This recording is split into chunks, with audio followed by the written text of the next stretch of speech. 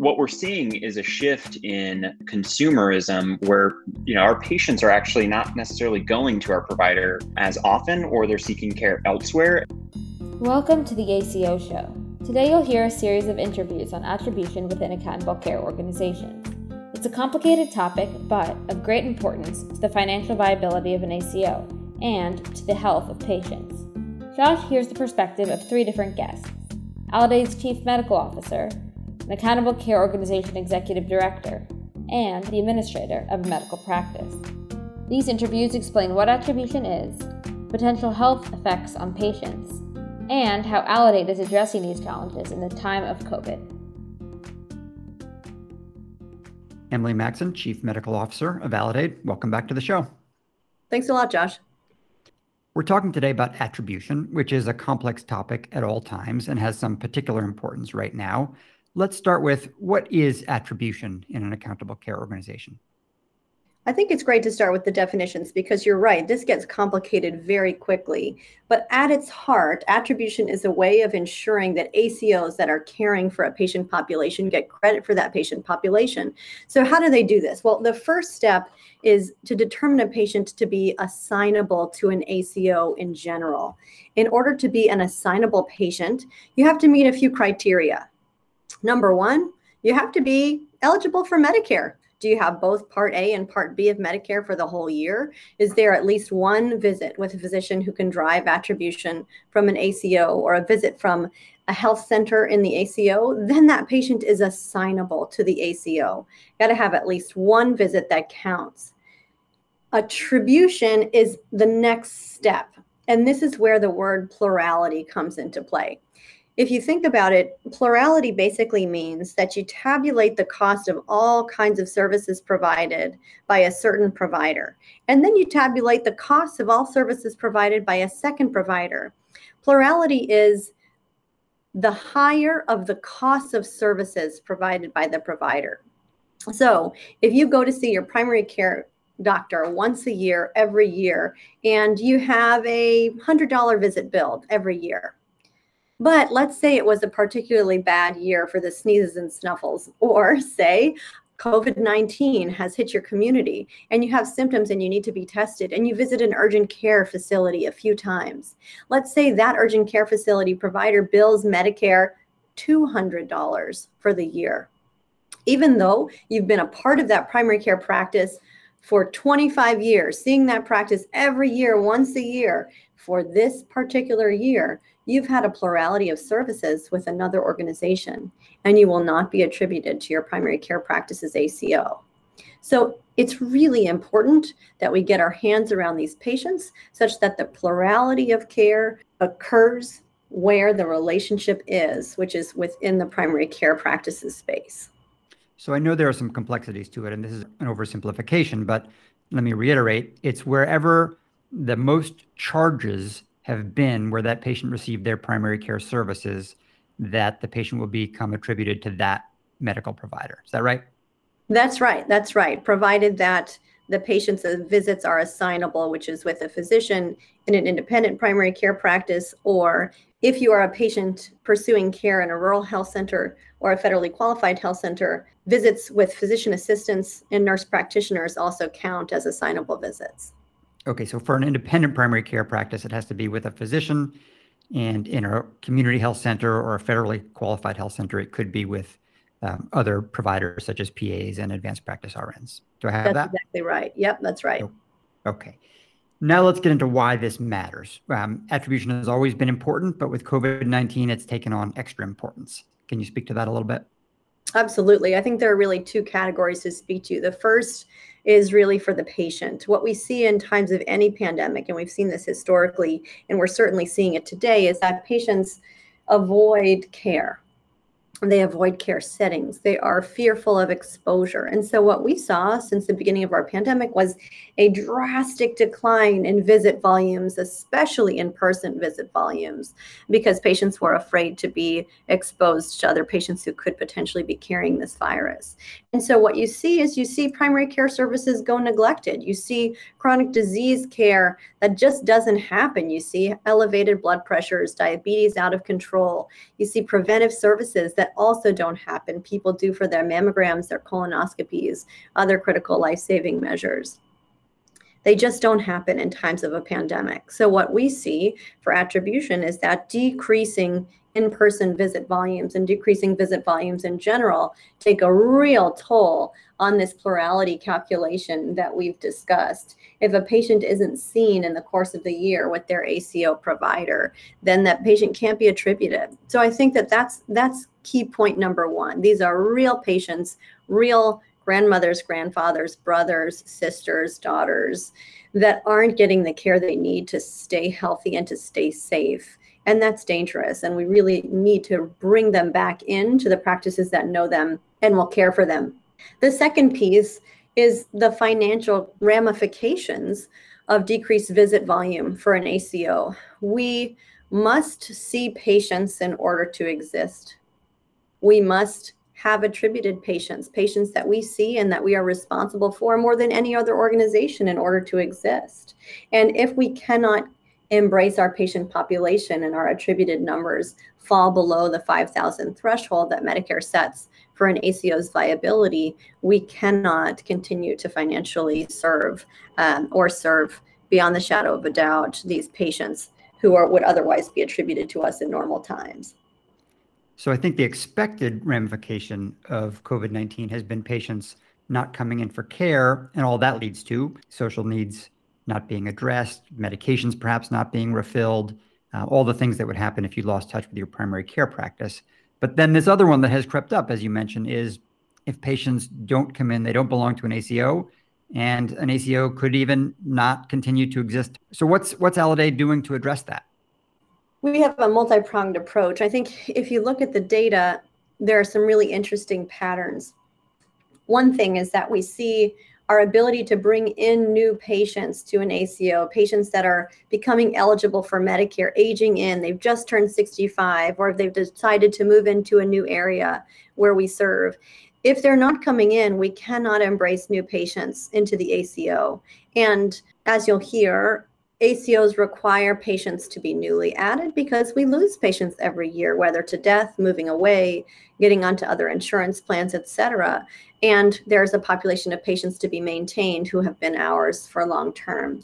But this new patient, newly attributed patients is a real issue for us. And what we're seeing in the data is that that's actually where we're getting hit hardest. New patients are not coming into the office. They're not being seen. We're not getting the new patients that we expect year over year. And then we also are seeing a decline in patients who should have remained attributed, who because of COVID are not coming in. And so we're losing attribution there.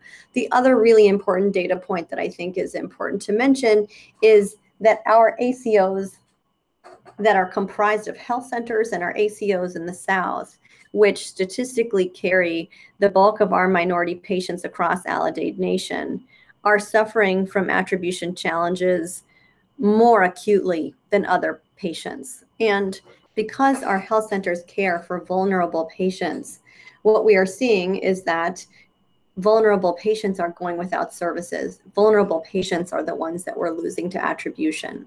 So we therefore need to ramp up services for our health centers, for our practices in rural areas, for our practices who served underserved communities. We are doing this in a variety of ways. We are inviting patients in who are at risk of dropping off because they haven't had a visit in the year. But really importantly, there are practice capacity issues. Not every practice has staff on hand during this pandemic when many of them have furloughed staff or decreased their staffing ratios. We are actually doing call centers or trying to stipend staff to come back from furlough to do the outreach necessary to bring these vulnerable patients in. We are also trying to think creatively about ways to supplement the physician's capacity to do more visits. So there are a lot of things that we are entertaining and working hand in hand with our practices to deploy in order to get patients the care they need and regain the attribution that we have lost. I've heard it said that even in normal times, medical practices breathe. They breathe out, patients move away, patients stop coming in, they breathe in, patients move to the area that you pick up new patients. But right now with COVID, there's just a lot of breathing out and less breathing in.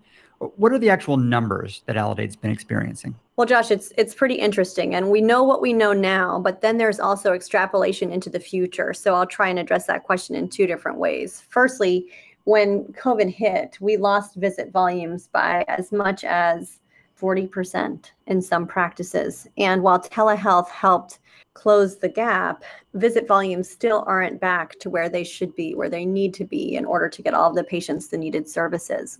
If you look at the data right now across Aledade, what we're seeing is that there's about a 5.5% of increase in patients lost if you compare to what we saw a year ago, and a 25% decrease in new patients gained compared to what we were seeing a year ago. But we fear that it could get worse. We fear that if you look at the way the trends are going, that we could anticipate as much as a 15 to 17% decline in attribution for the year unless we act quickly in all the ways mentioned to get patients in for needed care. Emily, thanks as always for the great information. Thank you. Andrew Chang, Executive Director of the Florida Central Aledade Accountable Care Organization. Welcome to the ACO Show. Thank you so much. How are you doing? Doing okay. With the coronavirus epidemic, a lot of things are things that primary care physicians and accountable care organizations are dealing with that would make sense in the context of an infectious disease. But a few things have crept up that we wouldn't have expected to manage, and one of them is attribution. So let's talk about that a little bit. How has that changed, and what is affecting your ACO in that regard?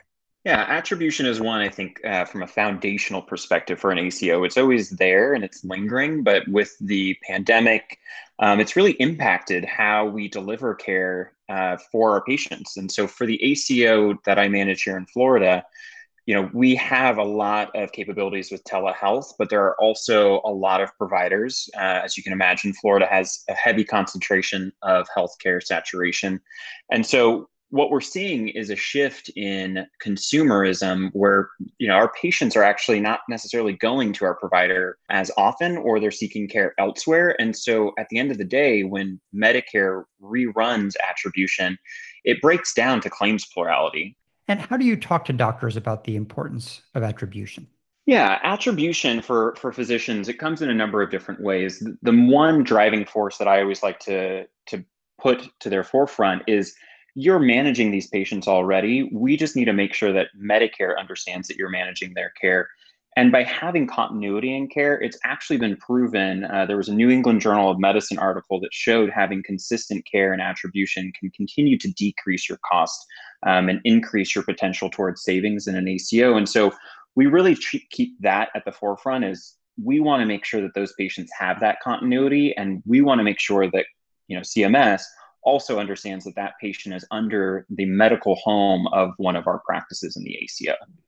So if a patient doesn't come in to see their doctor, then Medicare doesn't understand that that patient is working with that PCP, and they don't essentially belong to that PCP and accordingly to your accountable care organization. Yeah. So when a patient, let's say they're seeing their cardiologist 3 or 4 times a year, and they stop going to their PCP and ramp that up, the claims plurality can favor towards that cardiologist, and then we can lose attribution to them, even though they may in their mind say, I do have a PCP and my PCP is so-and-so, but because CMS sees the claims coming through for that cardiologist, we're going to lose that patient to them. Okay. And why would that matter? What would happen? So that matters for a number of different reasons. The biggest is we no longer have that continuity of care. We're not seeing what's going on in that patient. Sure, we can get the claims later, which we have a 90-day lag from CMS on, but we're not getting those real-time updates of what's going on. And sometimes that individual may not be in the best position of care by that specialist. And so we want to make sure that they're coming back to their medical centered home, which is our practice. And ultimately, we're also losing out on the potential to better manage them and show CMS through risk coding, through visits, how either sick or healthy they could be. Sometimes specialists are not as well versed in value-based care as our primary care physicians. And so we are not receiving things like risk codes on those patients that we would normally have when they're seeing their primary care. Through what we do here at Aledade, we're fortunate in having things like admit, discharge, and transfer notifications. So we would see things like them going to an ED or going to an inpatient facility and getting discharged. But to get the coordination of that care once we lose them is a little bit harder.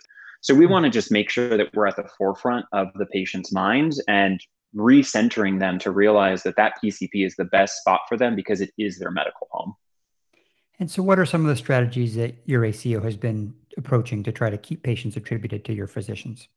Yeah, there's a couple of different things, and I'm not the greatest at sports analogies, but I can at least understand the offensive, defensive mentalities. And so I'll start with the offensive, which is really how can we continue to add patients into our practice that they're already seeing, but are aging into Medicare. So what we're looking at is an age-in list that, patients are going to 65, they may be opting into Medicare Part A and B, and they are ripe for enrollment into Medicare via a welcome to Medicare visit. And so we're trying to make sure that if that is the case, we're outreaching to those patients. We're ensuring that they get into the proper mentality of understanding what Medicare looks like, but also understanding that every year we want you to come back for something called an annual wellness visit.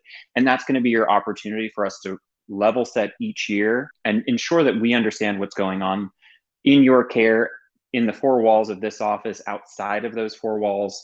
And it's just a really good way to get them into that pop health mindset. So the defensive side of things is a little bit harder. So defensively, we have a list of patients that we gain attribution for every quarter. As an ACO, CMS gives us those files, and we learn at an ACO level who is attributed as well as who is assignable. We can actually trend that between the different quarterly reports to see, well, who has lost attribution or who has continued to gain attribution, who has gone from assignable to attributed, who has gone from maybe assignable to neither now. And so what I'm doing from a defensive perspective is I want to look at those folks, not who has stayed attributed to us. I want to actually look at the folks who have lost attribution.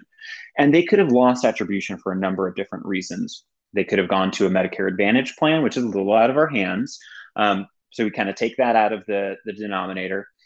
But the other two main reasons that they may have lost attribution is going back to what we talked about with claims plurality. They may not have had enough plurality in claims with that physician, so they no longer have attribution.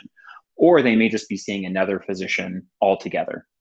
So we're trying to go into that defensive tactic of looking at lost attribution, as well as looking at how we can move folks from assignable, they've just not had enough visits yet, to attributed. So those are the two kind of defensive strategies that we're looking at here in Florida. Now, I know even with all these efforts, there's still been some loss of attribution created by COVID. What are your numbers as far as lost attribution this year compared to last year? Yeah, so it's an interesting perspective on attribution because you could look and say, well, from quarter one to quarter two, I only lost 3 patients. That's not bad, right? But it's actually a net gain. So what you really need to look at is who have you maintained, who have you added in, and who have you lost. You could have maintained, let's say, 10,000. You could have added in 500, and you could have lost 497. So you actually lost 3 patients. So we need to take a look at that perspective and see how we can improve those numbers. When you look at assignable visits, so our patients that were attributed to us last year, how many assignable visits have they had this year in order to maintain attribution? We're actually averaging right now about 78% of assignable visits occurring from last year to this year. So those are good numbers, but we're trying to get up to 100%. And then even beyond that, what we're also wanting to do is make sure that we're continually adding in new patients so that we can kind of win out on that net gain, but also make sure that we're bringing those patients back that we lost attribution on. So if I'm summarizing right, we want to reach out to patients who are newly eligible. We want to make sure we don't lose people who physicians are already connected to. And we particularly want to make sure that somebody doesn't become attributed to a specialist rather than a primary care provider so that their overall primary care can continue to be coordinated. Yep, that is a good summation. Okay. Well, thank you so much, Andrew. I won't take up any of your time. I know you've got some hard work to do to keep this attribution thing going. Thank you so much. I appreciate the opportunity to speak about it. We've been talking on this show about the important issue of attribution, and we wanted to hear how it looks and how it's done at the perspective of a practice. So we're joined now by Purva Hari, who is the practice administrator of Physician Medical Group in Clermont, Florida. Welcome to the ACO show. Thank you for having me. What does attribution look like to you? How do you understand it? How have you been addressing it?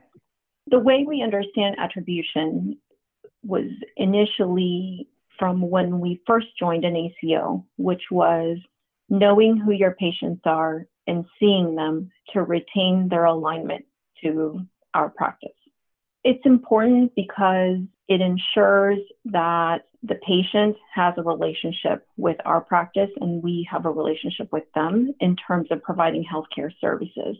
On the other side of things, when it comes to participation in ACO, it ensures that their cost dollars are also retained within our bucket, if you will. So that all of the work that we do, that we put in behind the quality care initiatives for the patients, that work follows us as well. In a normal year, attribution happens fairly organically. Patients come and go. The more they're seen by you, the more likely they are to be attributed. But during this 2020, which is, of course, not any kind of normal year, a lot has changed. How has that affected your sense of attribution, the way patients' behavior and visiting rates have changed during the coronavirus pandemic? Sure. So first of all, frequency in visits has definitely changed. And a patient's disinterest in venturing out to get labs done or imaging done, that also impacts the number of follow-up visits they have in our office, and the type of management that the physician and our practice can offer as well. So it's definitely presented a challenge for us in that sense. However, when the numbers were low in office, it also gave our staff an opportunity to work less. We spoke earlier with Andrew Chang, who is the executive director of the Florida Central Accountable Care Organization, the ACO that your practice is in. And when I asked him who would be good to speak with in the ACO dealing with attribution, he suggested your practice. What is it that you're doing to tackle this issue? So we like to work all the lists that are provided to us, whether they come from the ACO or whether they come from the payers or whether we generate them within our EMR. The annual wellness visit list, the transition and care management list, the high risk, low cost list, and the inverse of that as well. Working the list helps us to know who our patients are over and over again. It also enables to perform gap analysis. You can identify which are the patients that you saw last year in 2019 that you have not yet seen at all in 2020, regardless of payer, regardless of initiative, because that allows us to identify how many of those patients we did see last year are not coming in and what are the reasons. And then we can investigate that. When you refer to the work list, I know that you're referring to lists within the Aledade app, which is the data platform that Aledade uses to provide its member practices information on patients. And some of them are lists of patients for TCM who need a follow-up visit after having been admitted to the hospital. Some of them are annual wellness visit lists, patients who are due for an AWV. When you mention working those lists, what does that entail? Well, first, knowing who, for example, was in the hospital, and then looking back within your EMR to reconcile, did that patient call you prior to visiting the hospital? Was our office staff aware that they were going to go to the hospital? Do we have documentation? Did the primary care physician in our office refer them and encourage them to go to the hospital? So working the list means knowing these patients that have been identified by Aledade as either needing a service. So if it's the AWV, then we need to call them and make sure that they're scheduled. If they're not scheduled, understanding why. If they canceled an appointment, also understanding why. But then going a step further to ensure that that documentation of outreach exists within our EMR as well. So that if that patient calls back and says that they've received a call from our office, that any member of our staff could pick up the phone and answer, oh, this is why we were calling you, because we'd like to see you. It's been a while. And how do patients respond to this type of outreach? Positively, I would say. They feel that their doctor's office is in touch with them and that they are aware that we are seeking that relationship with them for healthcare services and that we're present. They don't feel forgotten. In fact, one of the Aledade campaigns that were sent out during COVID-19, where Dr. Hari recorded a message, we received a lot of feedback that they really liked the fact that they heard his voice when they were quarantining at home. Oh, that's very nice. And are there barriers to getting this done that you've encountered? Certainly. There are patients who were hesitant to come in to be seen. They were scared legitimately regarding the disease and contracting it. They did not want to get labs done or imaging done. So that directly impacted frequency of visit and willingness to come in. Technology for telehealth was also a barrier for us. So even if we were able to work a list and schedule a telehealth visit, some patients found it so frustrating that even though we were using UpDocs in its simplest form to utilize. And so we actually had to make it okay for them and let them know that we were still here for them. And even if they couldn't do the telehealth visit and they did not want to come in, that we would check in on them later to see how they were doing and possibly make an appointment for them in the future. So UpDocs is the platform you're using for telehealth? Yes, it is. Anything you would want to share with practices who are having a harder time getting this done? I think this is one of these things that is sort of simple, but not easy, but you're also making it sound easy. It's definitely not easy. It takes work. We try to approach it in an organized manner in which we document all of our outbound encounters, not only within the Aledade app, but within our own application so that we can see how many times we've called a patient. Our people that are on our team, all the way from the physician to the MAs, everybody knows the importance of knowing who our patients are. We don't refer to it as attribution internally, of course, but know who our patients are and ensure that we can see them and that they know that we're available to them. All of our processes for working the lists are also communicated internally across the team so that the physician can clearly see if a certain patient needs outreach, where he would be able to find within that patient's chart if that outreach was completed. And then utilizing all the technology platforms that are available to us, but more important than the technology is the data that the technology provides, such as the work lists that come from Aledade, or such as running a report from your EMR that states, here are the patients you have not seen in the current year that you did see last year. Do you have any patients who wish you weren't calling? Sure, they do. For some patients, they feel like we are annoying them or bombarding them with our calls. But on the flip side of things, we don't want our team to also feel like telemarketers. This is not something we need to sell per se to them. This is a relationship between patients and their healthcare provider. So the first thing that we do is we call patients and let them know that we're available to schedule a visit for them if they haven't had a visit in a while. The second call we make if they haven't scheduled a visit is a follow-up to the previous message, but also letting them know that the doctor would actually like to ensure that they have a comprehensive visit in office and to ensure that their medical needs are addressed.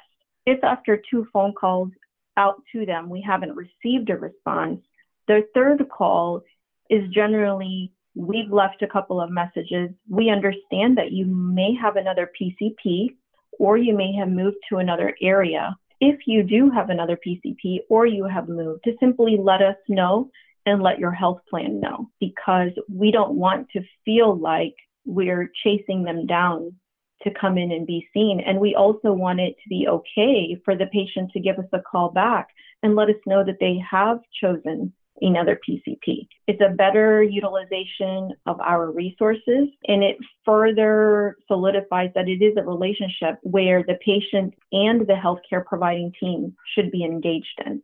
Purva Hari, Practice Administrator at Physicians Medical Group in Clermont, Florida, I really appreciated hearing this. It's the kind of organized, proactive care that is exactly how accountable care organizations can be successful at improving patients' health. Your patients are lucky to be part of your practice. Thank you very much. The ACO Show is produced by Brittany Barnes and Hannah Posner. Theme music is by Donna Korn. You can listen to previous episodes on Apple Podcasts, Stitcher, Spotify, or anywhere else you get your podcasts. Thanks for listening.